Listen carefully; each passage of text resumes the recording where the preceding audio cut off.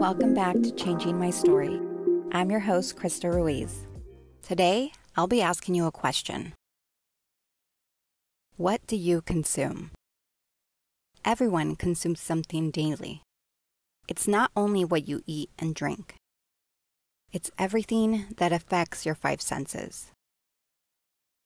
What are you reading? It could be a book, articles, or your social media feed. What are you buying?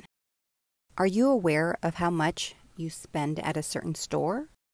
Or how much you spend on food? What are you watching?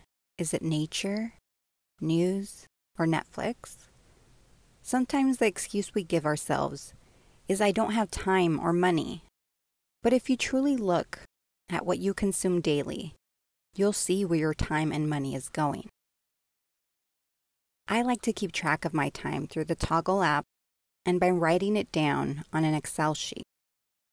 This shows me what I was doing or consuming on this day last week. It helps me manage my time and keeps me in check in order to meet my deadlines. Be aware of what you consume in life, or else you'll be consumed by life. If you have a few moments, please rate and review the show on Apple Podcasts and Stitcher. Thank you, and I'll see you tomorrow.